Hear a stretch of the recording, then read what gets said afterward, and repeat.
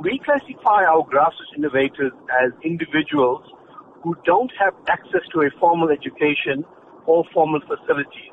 And in the South African context, we have many of these individuals, mainly because a lot of the South African population is rurally based. The reason we're looking for them is that we want to provide them with the support that's required to grow their ideas to a more commercial environment where it allows these innovators to now become entrepreneurs to create new opportunities for themselves. Can you tell us about the types of innovators that you are looking for? This is an innovator who operates out of a township in Gauteng, and he decided to bring up this innovation because he could see that the youth in his area were having a problem with transportation, getting to and from where they needed to go.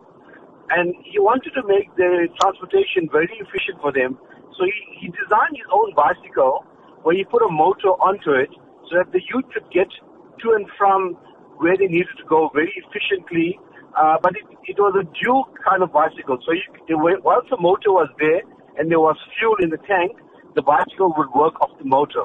If the fuel ran out, the bicycle could then be pedaled. And this bicycle could get up to 60 kilometers per hour over a small range. And why we try to support somebody like this? Because he's looking at an innovation that is relevant to his community, that is relevant to his area, but it's innovative because it's not just about the motor and the bicycle. He makes the bicycle to the needs of the person who's going to be riding it. So, Ashley, how do people get in touch with you? Well, we have a website, which is called www.tliu.co.za.